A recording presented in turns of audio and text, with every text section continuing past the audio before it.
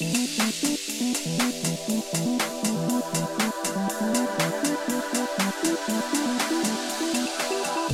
higher education, the true success stories are often buried from public view. But at the University of Maryland, Baltimore County, known as UMBC, a success has been unfolding in plain sight for 3 decades. That's right, Jeff, and those 3 decades have marked one of the most successful tenures of perhaps any president in higher education, Freeman Hrabowski, who is retiring after 30 years at the helm of UMBC. He's the main event today on an episode unlike any other we've done at Future U.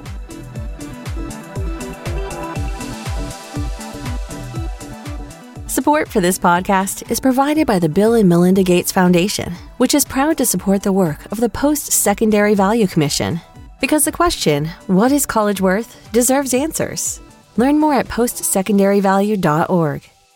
Subscribe to Future U wherever you get your podcasts, and follow us on Twitter at the handle Future U Podcast. And if you enjoy the podcast, please leave us a 5-star rating so others can discover the conversations we're having about higher education. I'm Michael Horn. And I'm Jeff Salingo. UMBC opened in 1966. It was chartered 3 years earlier by the Maryland legislature as the first integrated campus in Maryland, at a time when much of American higher education was segregated. In terms of American higher ed history, UMBC is a baby, just over 55 years old. It enrolled a little more than 700 students that first year. And on that day in September when UMBC opened its doors, Jeff, it had a total of 3 buildings and 37 faculty members. Naturally, they offered only freshman-level courses initially, and get this, tuition was $142 per semester, not per credit hour.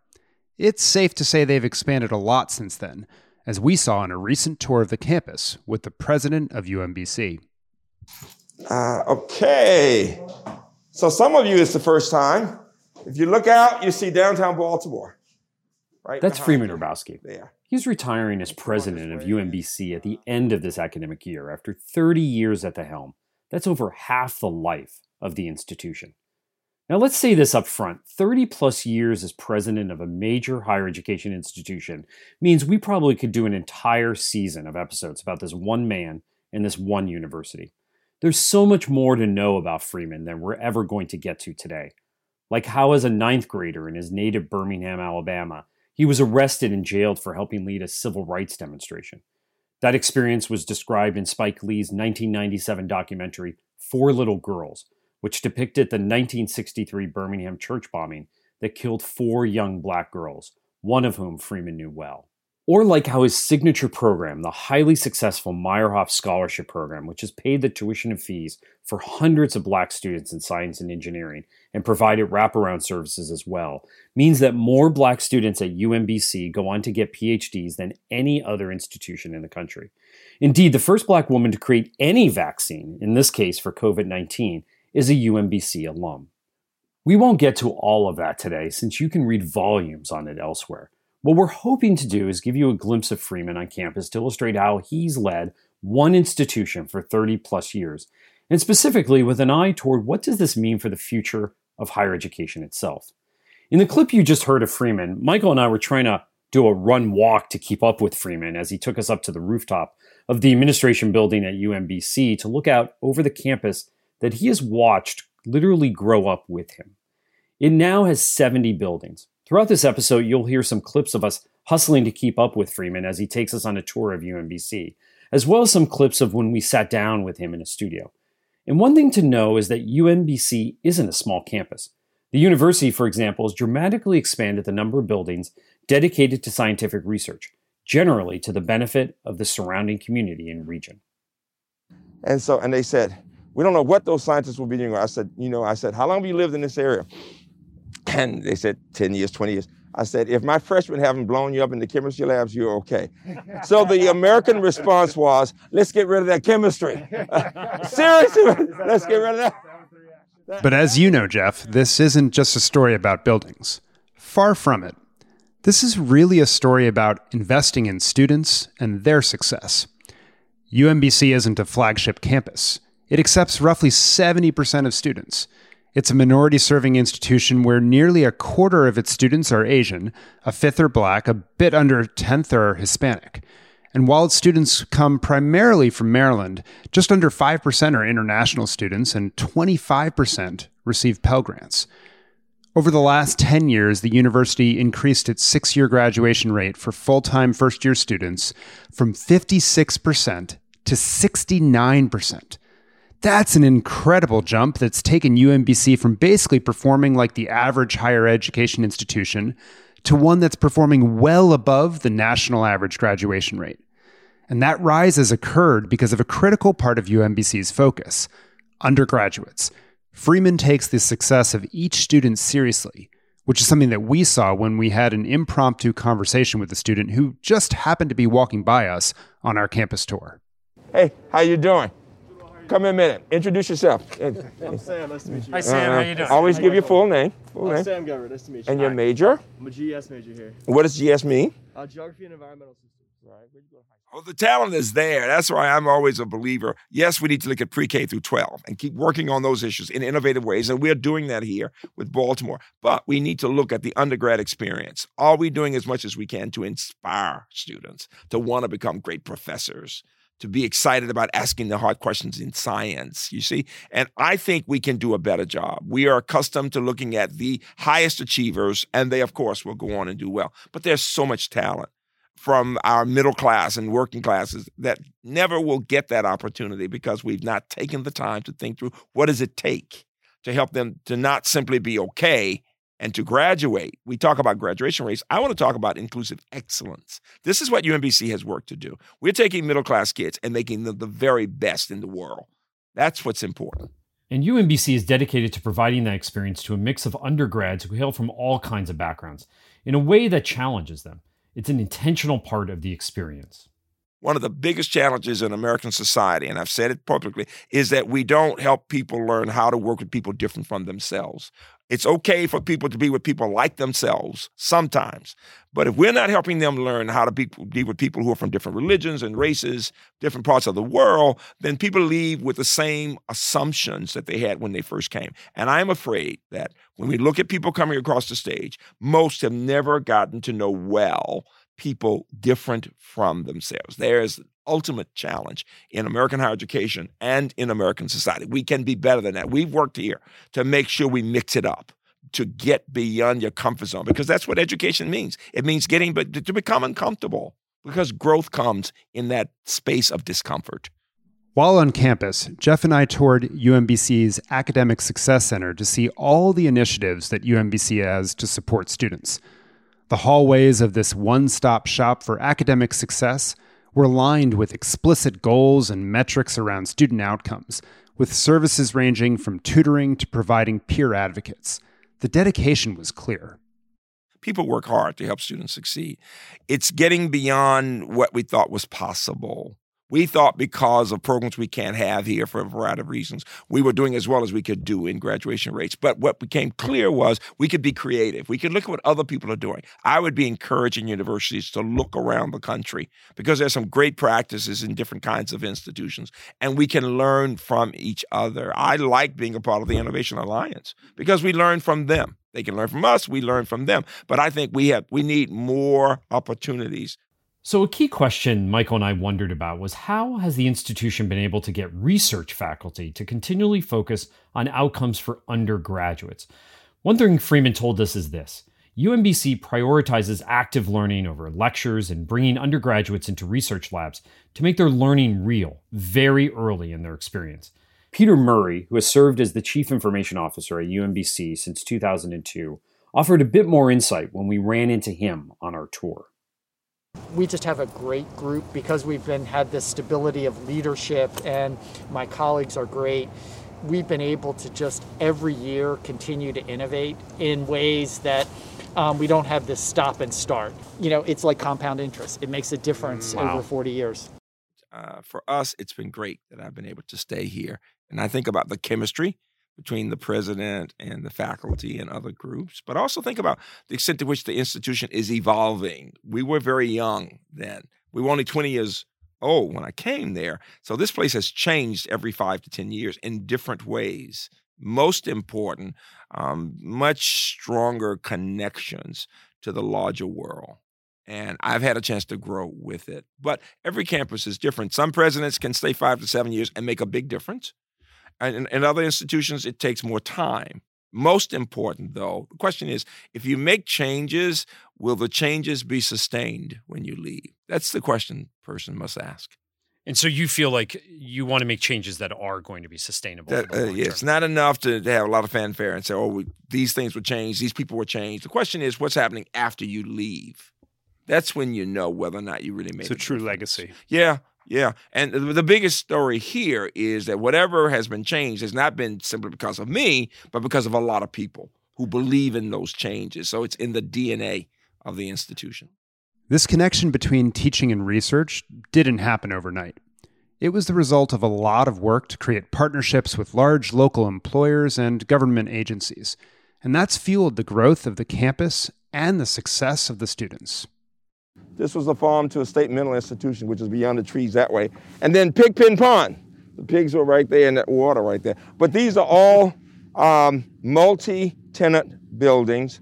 In total, we have about 125 companies, not just here, but we have another campus that's on the other side of those trees. And we're one of the largest concentrations of cybersecurity companies in the country. Wow. Yeah, and one of the reasons is we are very connected to the National Security Agency. We're one of the largest feeders there. We've got about 1,200 graduates at NSA. You know, this is BW. You think about it, the Baltimore-Washington Parkway, you're down to exit 1. Yep. 35, 40 minutes, right? So we use that for thinking about, and the connection to the national infrastructure in science and STEM, NIH, NASA, NSA, NIST, all those places. So we're in the top 20 in funding from NASA in the country. That's a part of the future. Northrop Grumman has worked really closely with us, Lockheed Martin too, but Northrop in doing several things. One, hiring our students, hundreds and hundreds. 2, helping us look at curriculum. And 3, actually giving us funding to help some of these young companies to build their business. They want to see how young companies will do it. All of this work is really a system where the research, teaching, and growth all build on each other and produce more and more success. Freeman views this all as a bigger part of the innovation and evolution that will occur in higher education, and it will impact the credentials that institutions award over time and the tools colleges use in teaching and learning. So after 18 months, you can get a job, $65,000, $70,000. Okay. Now, some of them will eventually move over and take a degree credit program. But I'm saying the future of higher education will involve a blurring of those lines between the traditional program and training programs, and looking at the curriculum and looking at the skills, and most important, partnering with major employers.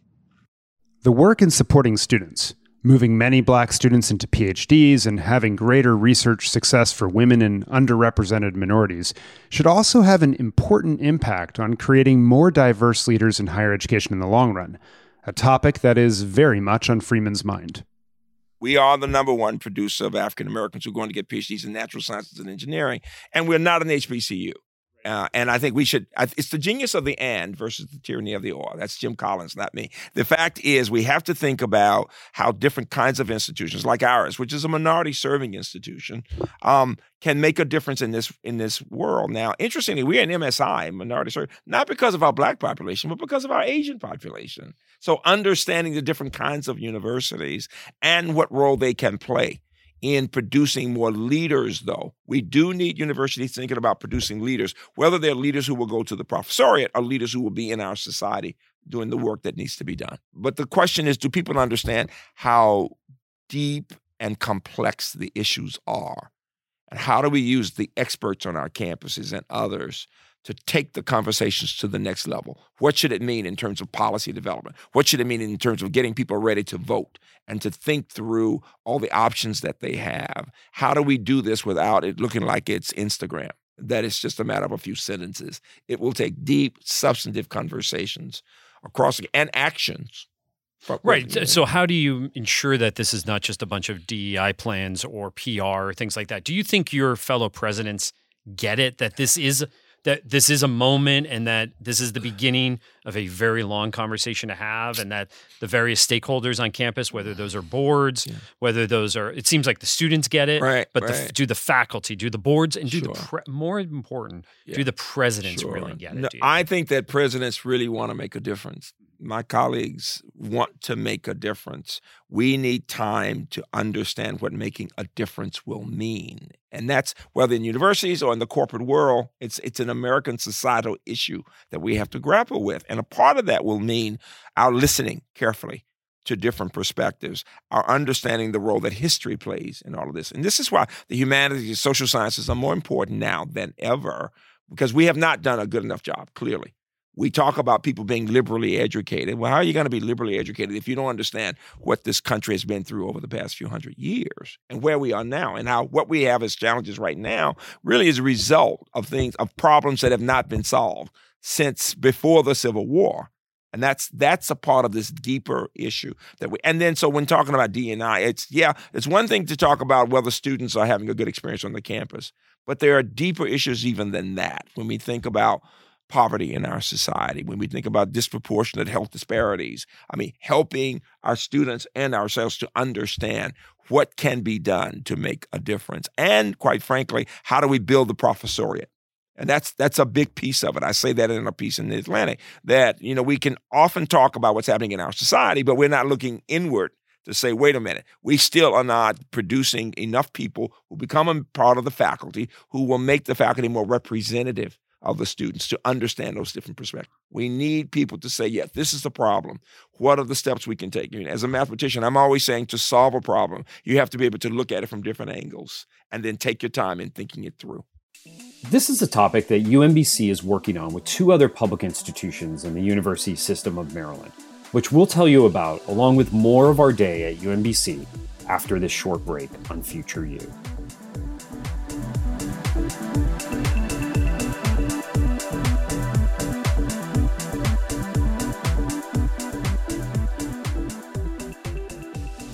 Support for this podcast is provided by the Bill and Melinda Gates Foundation, which is proud to support the work of the Post-Secondary Value Commission. Because the question, what is college worth, deserves answers. Learn more at postsecondaryvalue.org.